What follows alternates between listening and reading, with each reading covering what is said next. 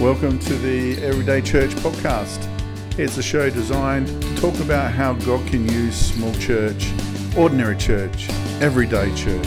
Your hosts are Barry Littleford and Jordan Dorsey, two small-time pastors who think about this stuff a lot. And we welcome you to today's show. Well, welcome to episode 9. Nine. We've just been chalking them up, which has been amazing. It's been a great journey. Been great to have people's feedback and family and friends saying how cute we are and how gorgeous we're coming across with our vocal chords. Oh, is that what they've been saying to you? I haven't been saying that to me. Maybe just people are nicer to me than you. Hey, but we're going to be talking today about simplifying ministry. Yeah. And we've been on this journey for some time. It really started a couple of years ago when we heard the local Salvation Army guy talk. And he basically said when he came into a new church, the first thing he did was to really look at what was of the gospel and what wasn't, and to start shutting down all his ministries, which just blew my mind totally away. And so we've been travelling with this whole idea of simplifying for a while, Geordie, haven't we? And we haven't been as hardcore as maybe what the Salvo guy was, but there's some merit and there's some real wisdom in trying to not do too much, but to really focus on doing well what God's calling you to do. Yeah, because when you think about it, ministry seems to just continually get more and more demanding if you let it. That the more you open up your calendar, the more your calendar gets filled, the more you embrace people's ideas, the more time you seem to not have. And if you're not careful, you start losing any free time whatsoever. As a pastor, as a leader, you don't have any evenings off anymore because you're filled with every single little thing. And that's a danger because we're not called to work that much. And there is a bit of you could almost call it a bit of an epidemic of pastors and leaders overworking and then burning out. And whether that's what God is calling them to, well, I don't think it is, or whether that's the enemy working in their life, stressing them, saying you need to work harder and harder until you fizzle and pop. And I think we need to be careful as leaders to use our time well, to use the energy and the capacity that we have to work on things that are focused rather than on everything. And I've always had this idea in my head that I want to do a few things really well versus doing a lot of things averagely. I don't want to be an average leader. You're listening to this podcast, you don't want to be an average leader. We want to be incredibly effective in what we do. So we need to look at what are we doing, how much time are we spending on it, and is it focused on what is our calling in our ministry, in our culture, in our local town. That's right. Well, I mean, if you're a senior pastor or the main minister of your church, and it's just you, there are certain things that you can't get away from. Yeah. I mean, there's management meetings, property meetings, there's leadership meetings that are just a part of the church, and you can't necessarily get rid of those. You can try and refine them, help them become more efficient with their time. And I've met some ministers who are really gung-ho. This meeting should only take 30 minutes. I'm in, out, and away they go. I'm not that full on when it comes to that. So there are some meetings that you just can't do away with. I remember when I came to Gawler, though, that I had a mission that I wanted every church meeting to happen on one night of the week. So for me, it was Tuesday night. So if there was ever a meeting that was structural within the life of the church, always happened on Tuesday night. And that left me every other night of the week to work on ministry and doing other things. Now, I've got to say that I haven't been able to uphold that all the way through, but in most cases, all my structural meetings happen during the day or happen on a Tuesday night. What a great start to simplifying ministry. A golden tip, try your very best, if at all possible, to do your monthly meetings on the same night so that you're only out one night a week for those crucial meetings. Your family can plan around it then. They know most of the time that night's just written off. It's booked, yeah. But you've got other nights in the week, and I like to go and play basketball, so that's one of the nights of the week out that I'm not doing ministry. I need to run I don't want to run. I need to run, so I go and play sport, and that's a part of my health. But if you're locked into meetings or doing things within the life of the church every night of the week, then you just don't have time for your family. You don't have time to talk to your neighbour who God might be bringing alongside of you so that you can bring them to Christ. And so it's a really important thing to do. And I think a lot of ministers think that they have to be busy. Sure enough, the role makes you busy enough as it is, but there are some ministers who find their identity and their purpose in their busyness, not in the fruit of the ministry and what God's doing. Definitely. We tap in every year to the Global Leadership Summit, and Bill Hybels, pastor of Willow Creek, that's the one, shared, and he always has great wisdom every year, but he talked about how he got so busy that he was running from meeting to meeting and he didn't even have time to talk to the volunteer washing his church windows.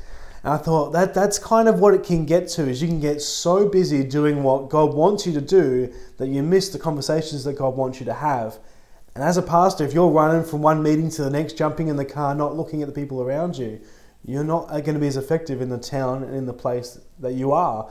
So we need to look at that, and I think there has been a bit of a glorification of the busy leader.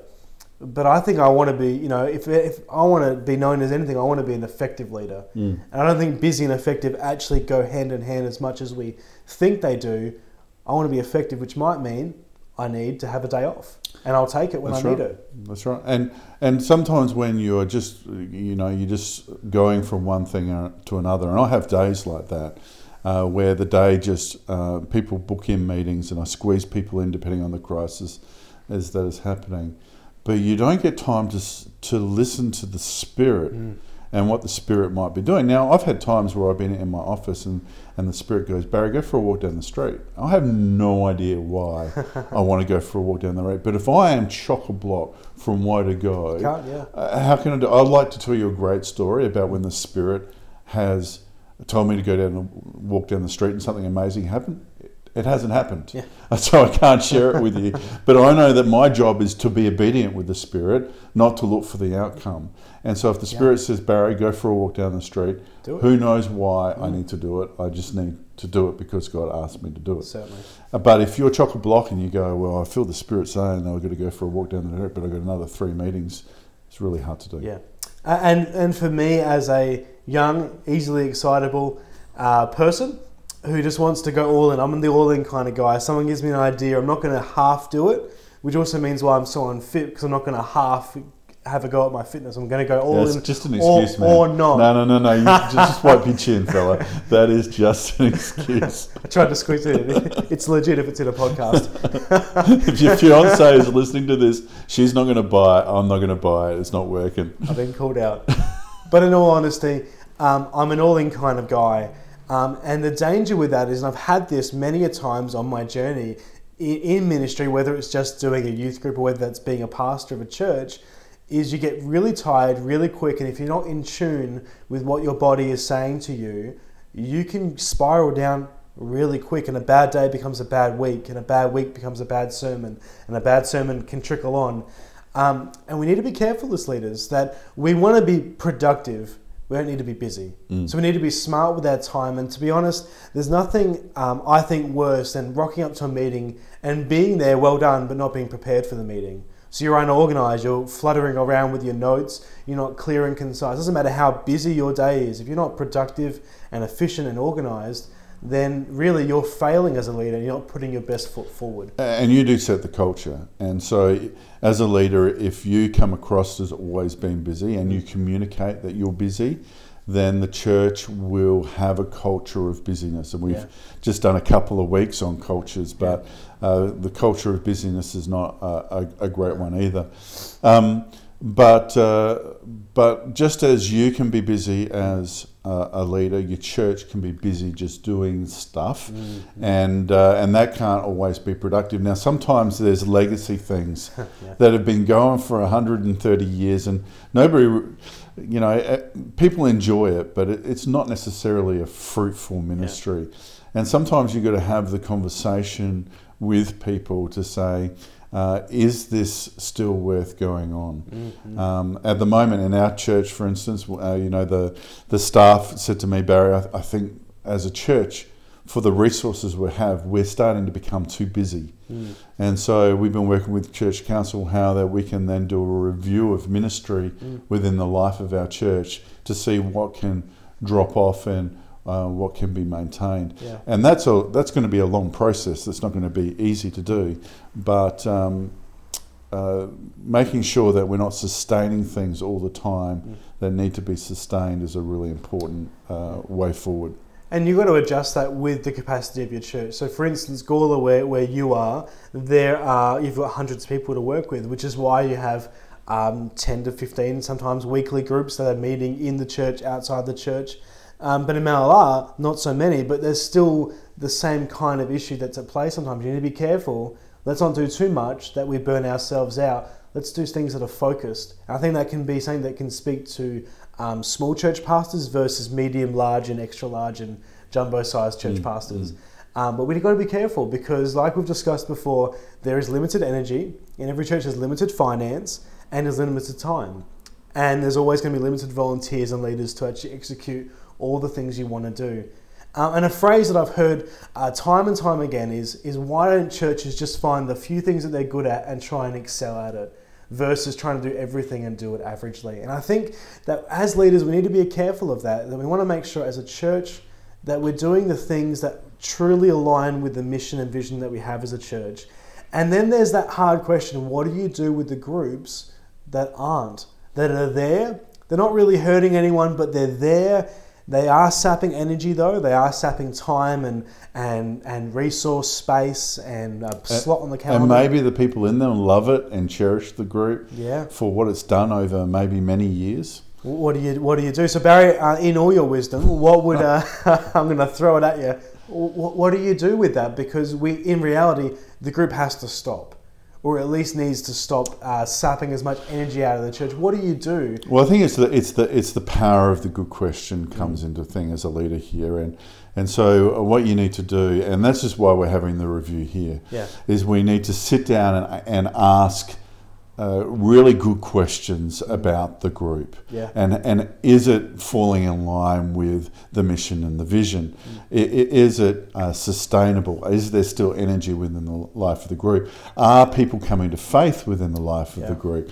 And as you ask those questions of the group and of the leadership, then there's a self-revelation, I think, that starts to happen a little bit there, and then you might be able to go, you know what?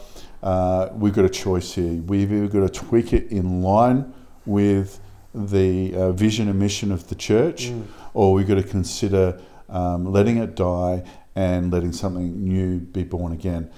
The problem with why we get so busy with the church is because we don't realise that we're in a death and resurrection religion. And we think that anything that we birth, we've got to keep on going and sustaining forever and ever and ever. Instead of realising that everything has its season, that sometimes it dies, and the best thing we can do is let something die so something new can be resurrected or born again into the life of the church. And so for me it's this way. Many years ago I read a little book called Liquid Church, which was a fantastic book, and if you haven't read it, then and it was basically, I've re-summarised it in my own way, to talk about the fact that they talked about there's structured church and then there's liquid church. Okay, and so one is about fulfilling positions and one is about fulfilling ministry. And that spoke hugely to me about 20 years ago when I read it, that our job is not to try and find people to fill positions within the life of the church, but it's about discipling people, seeing where their gifts are and then releasing them into the gifts, because you'll get far more energy in it that way. But what we find ourselves doing is that when we're down a couple of children's ministry teachers, instead of letting the children's ministry conclude, we try and find more teachers to up the children's ministry. And for instance, we've got a kids camp out coming out in a couple of months' time. I put a call out to say, look, we normally go, we want a coordinator. If we don't get a coordinator, this church ain't going. And so some parents might get up and go, well, this is a major children's ministry. Well, you didn't step forward. Yeah. And that might hold some resentment in people. But what it will do is it will either say this is an important part of the ministry of the church or it's not. And if it's not, then let's let it die. Let's never go to KCO again. But if it is, let there be born some new leadership that is prepared to take the children on this wonderful weekend. And I value it highly, but I don't value trying to fit people into roles to make it happen. And when you fit people in the roles, you don't normally get the best leaders, you get the most available leaders, That's which right. aren't normally going to be the best ones that you need as well. It's just so interesting how that happens, that we try and keep a ministry group on life support and just keep it going one more day, one more week, But in fact, one thing I have learned is that when God's in something, there's always enough people. That when God's like, do this, I'm like, okay, God, people come. And when God's not, people kind of drop off a little bit. And it gives you a bit of a sign. Now, I've been reading a book only recently called, I've just forgotten it. It's Lasting Impact. I had it on my phone just so I didn't forget. Lasting Impact. It's titled 7 Conversations to Talk About Leadership Within the Church. It's done by Carey Nieuwhof. I'm plugging in because I went to a pastor's day last week and I found it really insightful. There's one section in there that I thought would be fun to discuss. It was talking about volunteers, and the question was, why can't we have enough volunteers to serve the church the way we need it to? And one of the thoughts that he brought up was because no one ever puts a time frame on volunteering and serving. And I kind of resonated with that. I thought, no, they don't. When I asked someone, would you be willing to step onto the sound and projection team for Sunday evening service? I never tell them that that's only for a season. I never tell them it might only be for a year or for 6 months. All I'm communicating is, I need you on the team. And their response, which I think is a natural response, is, oh, that's a full-on commitment for a long period of time. That's right. And I'm always surprised then, which I now shouldn't be, of why people don't jump on board as much as I once thought. So I wonder what it would look like if we started giving time frames to things. And because one thing he mentioned in the book is you'll always be surprised that when you give people the opportunity to step out after a period of time, that they actually want to continue on because they haven't felt pressured to. And I think that's huge, is we don't give people the opportunity to step out of things. So when it comes to ministry groups that are already established and have been there for as long as the building has, kind of thing, I think it's an important conversation to have, like you mentioned, to sit down, ask the hard conversations and the good questions. Good questions, yeah. But also to give them the opportunity to say, and if you would like to stop, you're allowed to stop. Now, I'm just dreaming here, Geordie. This is dangerous. I love it. It is. But just imagine a church where every year, every ministry was reviewed. Yeah, wow. Like, every ministry only had a 12-month time scale on it. And in the month of January, or because we're in Australia, that's summer, we stop and go, will we renew the subscription for this ministry for another 11 months? Like you do with the NBA. You renew it every year, you renew every ministry. How good is the NBA subscription package? But, imagine if we ran a church that way. Now, some people will say, well, that's really legalistic. But it just gives permission for everyone to say, I don't have to redo this group every year. I know some groups, churches in the States, that's what they do with their small groups. They disband them every year. Yeah, wow. And then they redo it so people get a chance to reconnect connect with different people. That's awesome. Yeah, I like that. And they can go into different depths of their small group. And, they might want to go to a more biblical style of really getting involved with however it is. But to me, that's really attractive. Yeah. To be able to say, okay, everything has a time limit.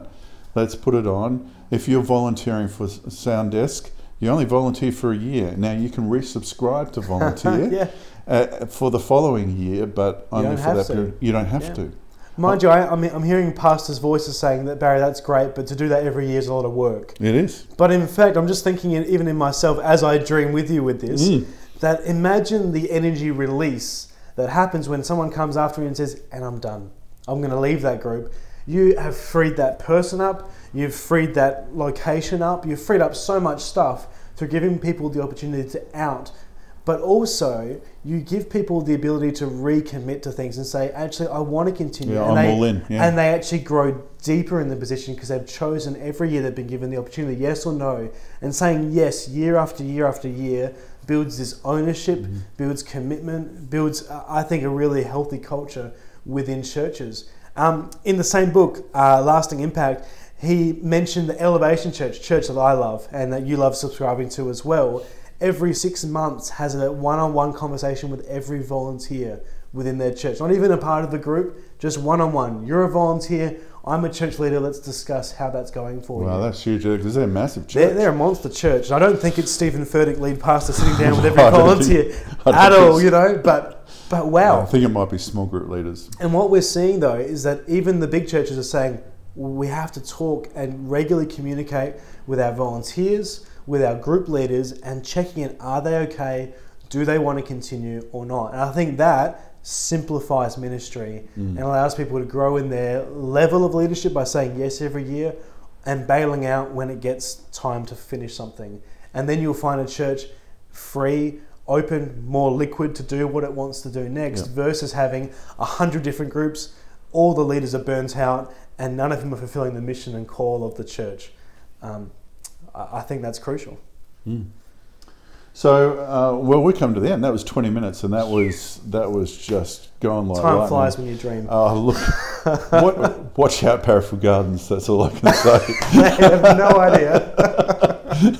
But we'll see how that goes. But I'm sure there's flaws to the concept. But gee, it sounds attractive in lots of ways. Well, we hope that you will put into practice, maybe looking at how you simplify your ministries and how you simplify your life, so you can smell the roses, so you can see what the Spirit is wanting to do and what is going.